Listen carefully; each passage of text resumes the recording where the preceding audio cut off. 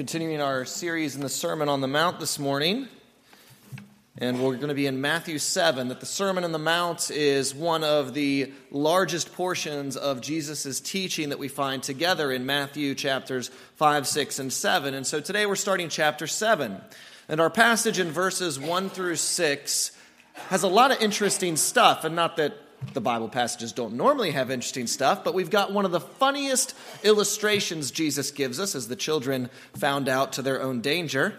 One of the most misused verses in all the Bible is found here, and also one of the most confusing verses is found here. And so there's a lot of interesting things to find in Matthew 7, verses 1 through 6. So if you would, open your Bibles, and we will look there now as we continue looking at Jesus' teaching in the Sermon on the Mount.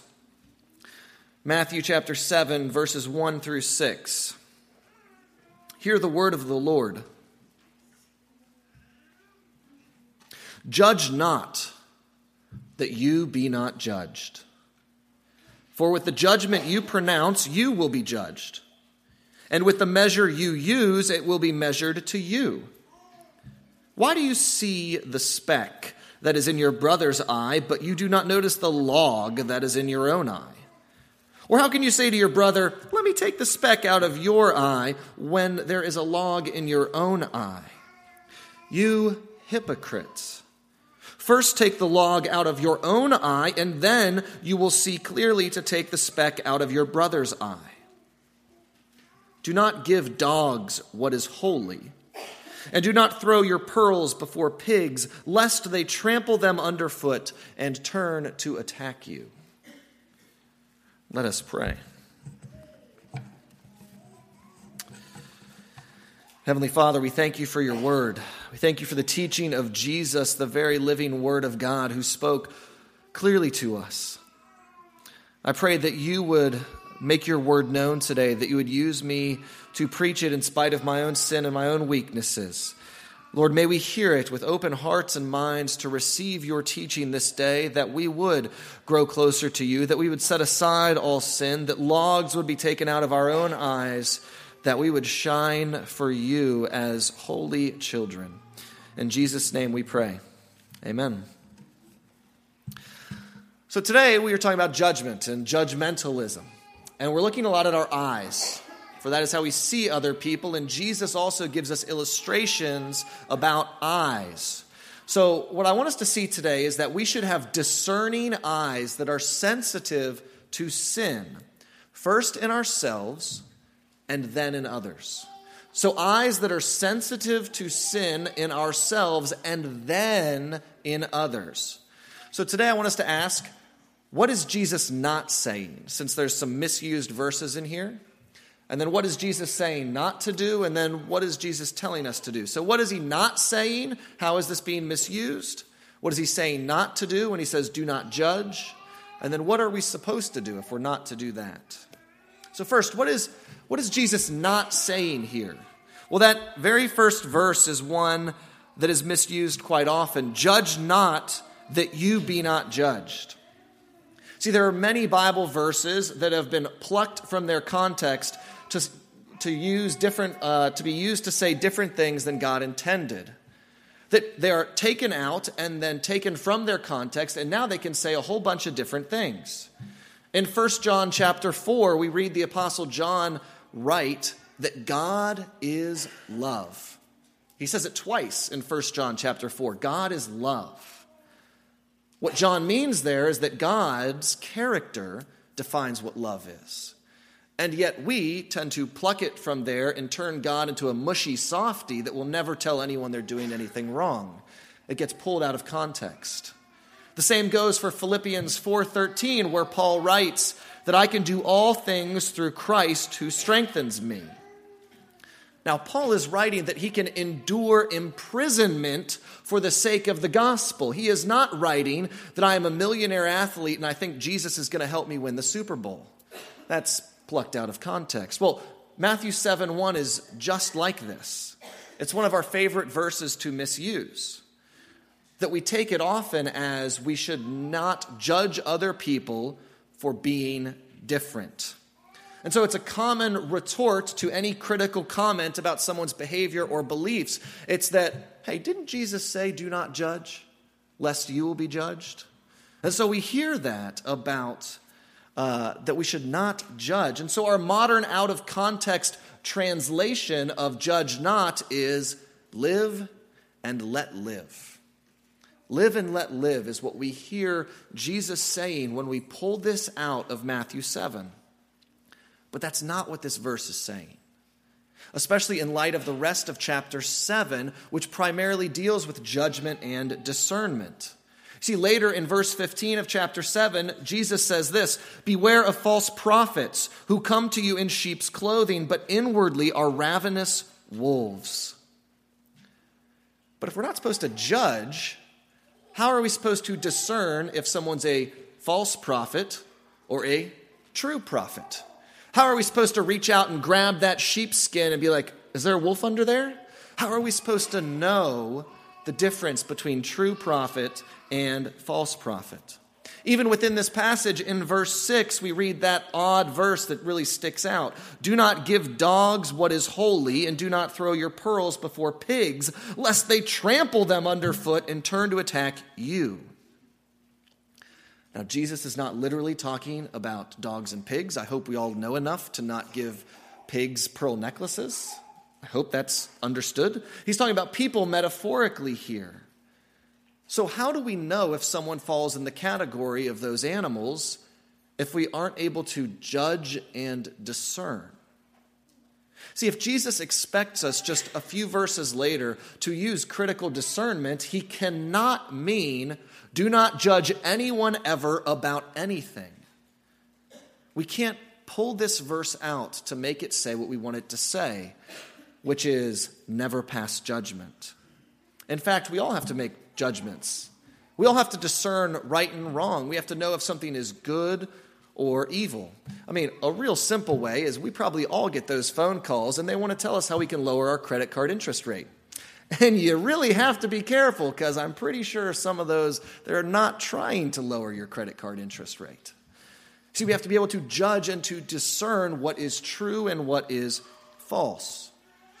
So if Jesus is saying here, not don't judge anyone in any circumstances, then what does he mean? What is Jesus talking about? Well, we need to look at the silly statement about the log and the speck in verses 3 through 4 to understand what he means by judge not. Here's what Jesus says. Why do you see the speck that is in your brother's eye, but do not notice the log that is in your own eye?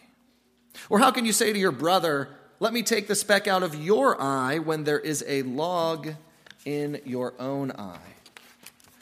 It's a delightful illustration that pleases children when their pastor has a giant hunk of wood sticking out of his head.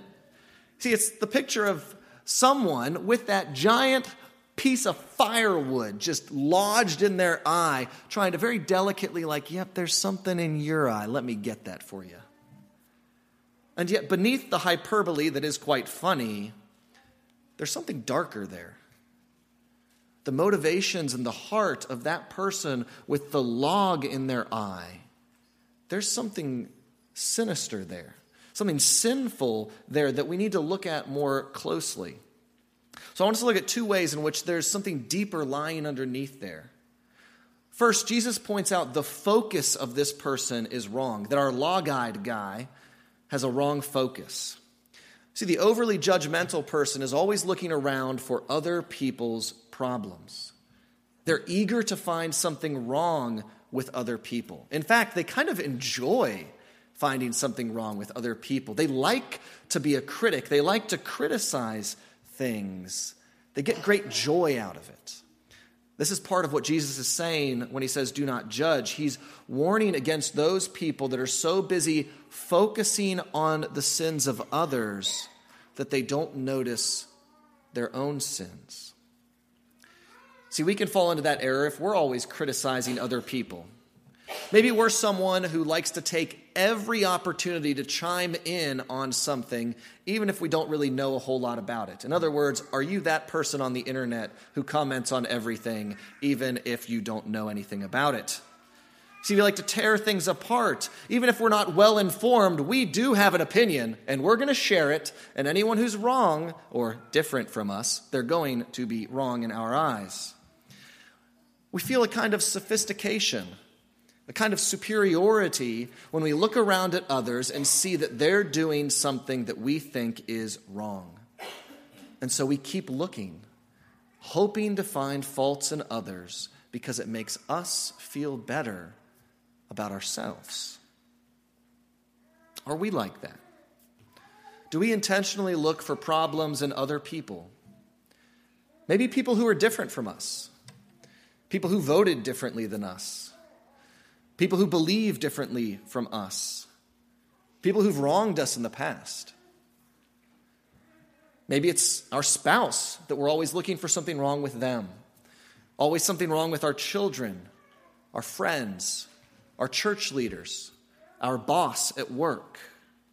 Jesus is saying that if our focus is always on other people, looking to see what they are doing wrong, then our focus is incorrect. It is out of focus. And so he's warning us against that. But it's not just an incorrect focus. He's saying, secondly, that there is an inconsistency going on here. And that's what he says in verse 4. Here, verse 4, here's what Jesus says. How can you say to your brother, let me take the speck out of your eye when there's a log in your own eye? See, we see a kind of double standard there.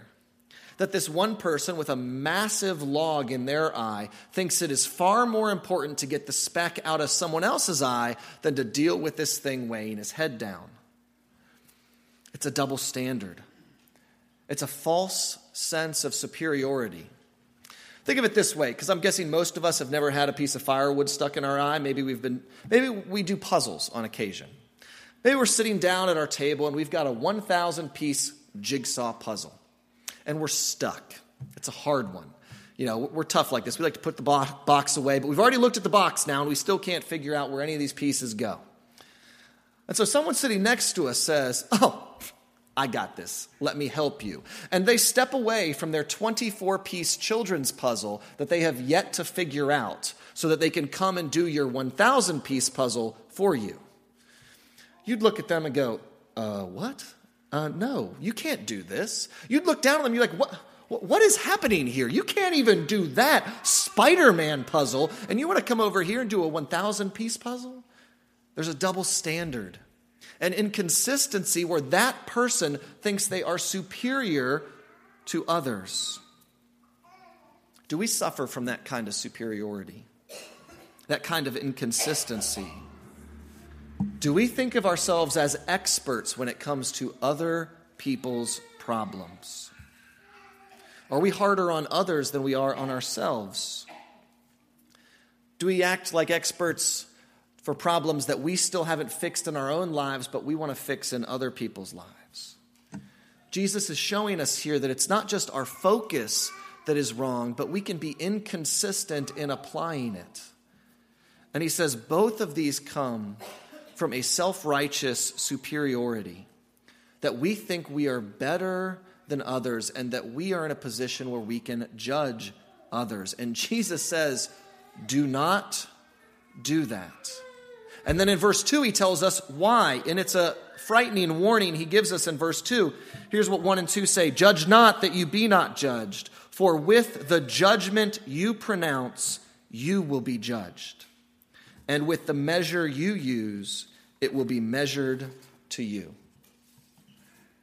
With the measure you use, it will be measured to you. It's like what goes around comes back around. It's like our Old Testament reading from Genesis 29, where Jacob, who had previously deceived his father in order to subvert sibling birth order to get something he wanted, was then deceived by someone concerning sibling birth order when he wanted something he wanted. It's like, oh man, Jacob, you did not see that coming. What goes around comes around. The measure that Jacob tried to apply in his own life, getting what he wanted despite the rules, was then flipped back on him. With the measure he used, it was measured to him. He had the audacity to be mad about it too. He didn't even have that moment where he's like, oh, I get what God's doing here. He just got mad. And he got 2 wives, which, he got mad again, I guess. But as frightening as it is that God can make those things come back around like that, the greater danger is that God will judge us with the severity and the standard that we use on others. That if we really think we're superior to others, God is more than happy to put that to the test. God is more than happy to say, oh, you think you're superior and you have a high standard? Let's put you up against that high standard, against my standard of righteousness. How righteous will we feel when God holds us to our own standards? See, this self-righteous superiority that Jesus is arguing against here reveals that we do not truly grasp the mercy that God gives us. That God has said, Jesus will take the righteous wrath you deserve, and he will give you the perfect righteousness you could never earn yourself. And yet we're out here thinking that we are righteous on our own. Jesus is saying, do not feel superior. Instead, we must do something else. But when we hear that God will judge us according to the standard we use, we might be tempted to think, well, if that's the case, I'm just never going to judge anyone. And that way God won't have a standard to judge me against, and I'll never be caught in this, and that's just what I'll do. But that's not what Jesus says. That's an overcorrection. Notice that nowhere in here does Jesus say, never take specks out of other people's eyes. He doesn't say that. So he doesn't want us to say, who am I to judge that person for their speck? They've probably gotten used to it by now. They like it. It would do more harm than good to take that speck out. That's not what he wants us to do. In fact, Jesus wants these specks to be removed, and we can see that in verse 5. In verse 5, here's what Jesus says. You hypocrite, first take the log out of your own eye, and then you will see clearly to take the speck out of your brother's eye. Did you hear that? Jesus tells us how to take the speck out of our brother's eye. It's not completely off limits, but it has to be done the right way with the right attitude. It has to be done with care. So how does Jesus counsel us in this? Well, the example he gives is a really good example. Surprise, Jesus used a really good example. Dr. Martin Lloyd-Jones, in his commentary on this passage, notes that the eye is the most sensitive organ in the body. It requires great care and gentleness to clean. That if you try to touch your eyelids will close to protect the eye so you can't touch it. It is very sensitive and delicate. And so sin in the life of a Christian needs to be handled just as carefully and delicately. That if we're going to offer criticism to someone else, we are approaching them as if we are touching their eyes. And so we need sensitive eyes. Our eyes need to be sensitive to the sin that we are addressing in other people's lives. And what Jesus tells us is we have to first remove things out of our own eyes before we look at others. Now, why is that? As we saw down here, there's a few reasons why. Because I'm going to smack a kid in the face if I'm turning around and looking with this 2x4 sticking out of my head. But I want to point out 3 reasons. He gets into this here. Why we need to take things out first before looking to others. First, if there's something in your own eye, it impairs your vision. I'm sure we've all had a moment in our lives when an eyelash got stuck in our eye. And we can't see it. Blurs our vision. It makes our eyes water. And so we're really down to one eye after that. And then we finally get that eyelash out, and you look at it, and it's this tiny little thing. And you're like, just that little thing made this whole eye unable to see. So imagine a giant hunk of firewood in your eye, just how much that would cripple our vision. Jesus says that if there's something in our own eye, it impairs our vision. So spiritually, when dealing with sin in our lives impairs our ability to correct others. The Apostle Paul writes in Galatians 6:1, "Brothers, if anyone is caught in any transgression," in our terms, if we notice that anyone has a speck in their eye, you who are spiritual should restore him in a spirit of gentleness.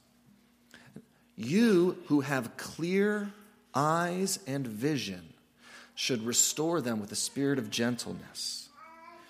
Paul is highlighting the importance here of our need for clear vision if we're going to correct others. We have to be able to see clearly, and if there's something in our eye, if there's sin in our lives, it impairs our vision. It's the first reason he says you got to take it out first. Second, by removing the obstructions in our eyes first, we show that we are genuinely concerned about the problem.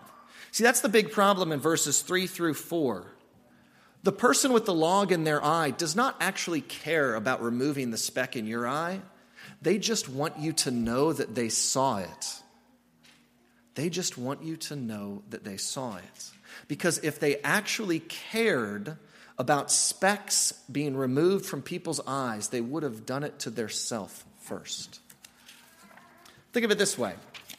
If you're sitting out to dinner with someone and you guys got the same meal and they're telling you how delicious it is and you just got to try it, it's really good, it's so good, and yet they haven't taken a bite yet, you might be like, no, I don't think that's true. You would question the fact that they thought it was really delicious. Like, have you really tasted this? You haven't even taken a bite yet. Who are you to tell me how delicious this is and how much better your life will be for having tried it if you haven't tried it? Similarly, if someone tells you that you're struggling with this sin and you've really got to get this sin out of your life, and yet they have taken no steps at all to get rid of that sin from their life, are they going to seem like they really think sin is that bad? That sin is that bad? See, by removing it first, we show that we actually care about removing sin from the lives of believers. That's the second reason. The third, by removing obstructions in our eyes first, we can appreciate how difficult the removal process is. We appreciate how difficult the removal process is. See, working with your eyes is difficult. It takes a lot of practice. I do not wear contact lenses.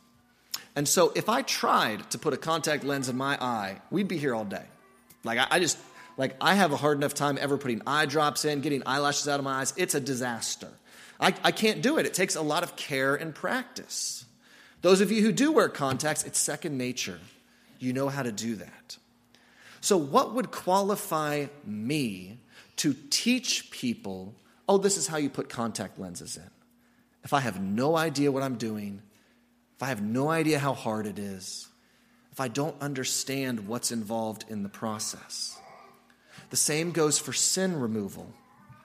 It is a delicate process to remove sin through the grace of the Holy Spirit, and we only know how truly difficult it is if we have battled that indwelling sin ourselves.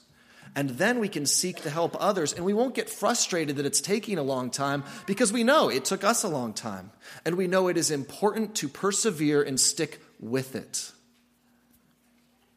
See, we remove sin in our lives first to show that we appreciate how difficult it is to get rid of. So do we have sensitive eyes when it comes to sin? Are our eyes focused on the sins of others or on our own sins? Do we delight to criticize others or do we mourn over our own sin? Do we tend to feel superior to others or do we tend to feel weak because we know how much sin we have? Are our eyes sensitive to sin? Are we sensitive when we look to remove sin in someone else's life? Or do we hold them to a high standard when we should be showing them grace and mercy and understanding? See, the attitude of despising sin, of hating specks in our eyes and wanting them removed is an attitude that is unique to the Christian. If you look in verses 3 through 5, Jesus is always talking about your brother.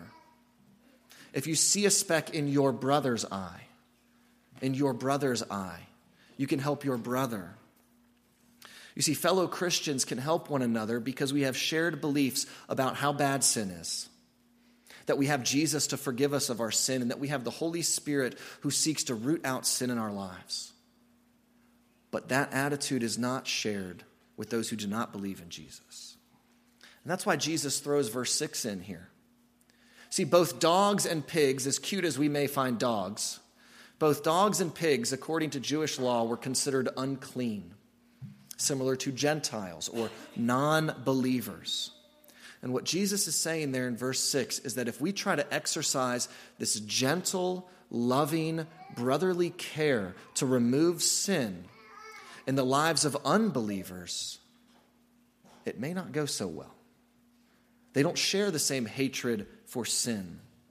Their eyes have not yet been opened to see things the way Christians do, that sin is bad and Jesus has come to save us and we should live godly lives. And he's saying, though you are trying to do the best thing for them, giving them something holy, giving them pearls, it could get trampled and they're coming at you.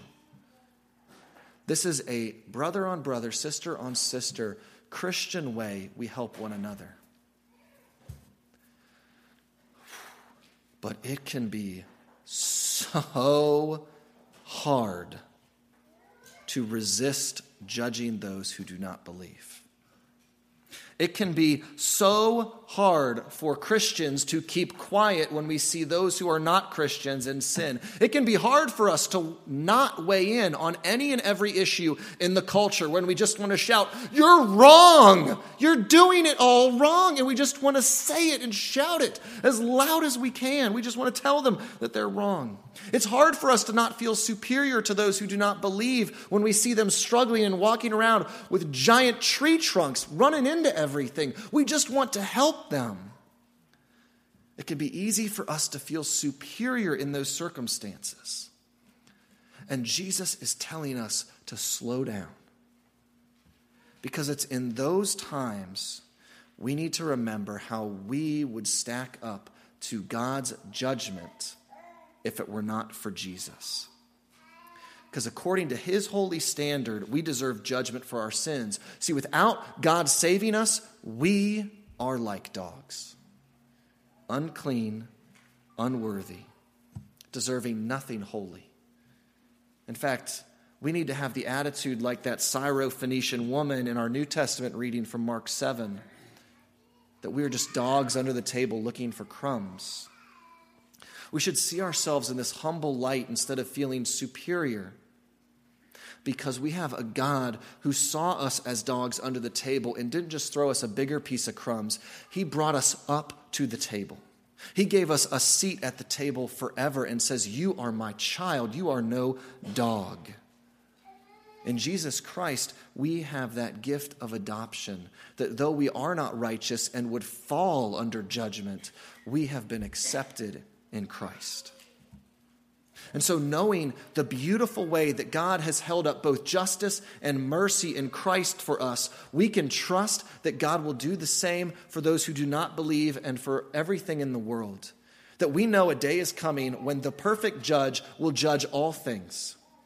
And so we don't have to feel the need to jump in on any and every issue because we know, God's got this. The perfect judge in the world has this. Now, we should still cry out for justice. We should still pray and long for goodness and godliness in the world, but it is not on us as a superior person to cast judgment on the world. It is on us to say, I was a dog, and really still am a dog. And yet there is this God who hates sin and hates how you are ruining your life, and he wants to offer you the hope and invite you to his table. There is good news for you. There is good news that this judgment does not have to fall on you. It can fall on another, our Savior, Jesus Christ, and that you can be a child of God. That is what we can share with the world. While we as brothers and sisters in Christ grow in our hatred of sin, and through the power of the Holy Spirit, gently and carefully help one another in our areas of sin, as we grow in the godliness that God calls us to. All to the glory of the judge who will one day look on us and say, "You are my child. You are accepted in Jesus Christ." Amen. Let us pray. Father, we thank you for your word. We thank you that you have given us the hope of judgment. And as frightening as judgment sounds, when we know how we have gone wrong and we know our sins, we have hope to stand in that judgment, not in our goodness, not in our belief, not in the fact that we've gone to church our whole lives, not in the fact that we've read a whole bunch of Bible study books. We stand because of Jesus. We stand because we put on Jesus' perfect righteousness, and we know that is what makes us acceptable before you, and nothing else can. And so, Lord, we pray for that day of judgment to come, when you will set all things right and justice will be done, and that those who are redeemed by Christ will be able to cry out and give thanks to you, O Lord, that you have spared us in the judgment. And until that day, may we be heralds of good news, saying that though judgment is coming, there is a way to be safe. Lord, may we be people of good news instead of condemning and judgmental people. May we love holiness, hate sin, and yet love our brothers as well. In Jesus' name, amen.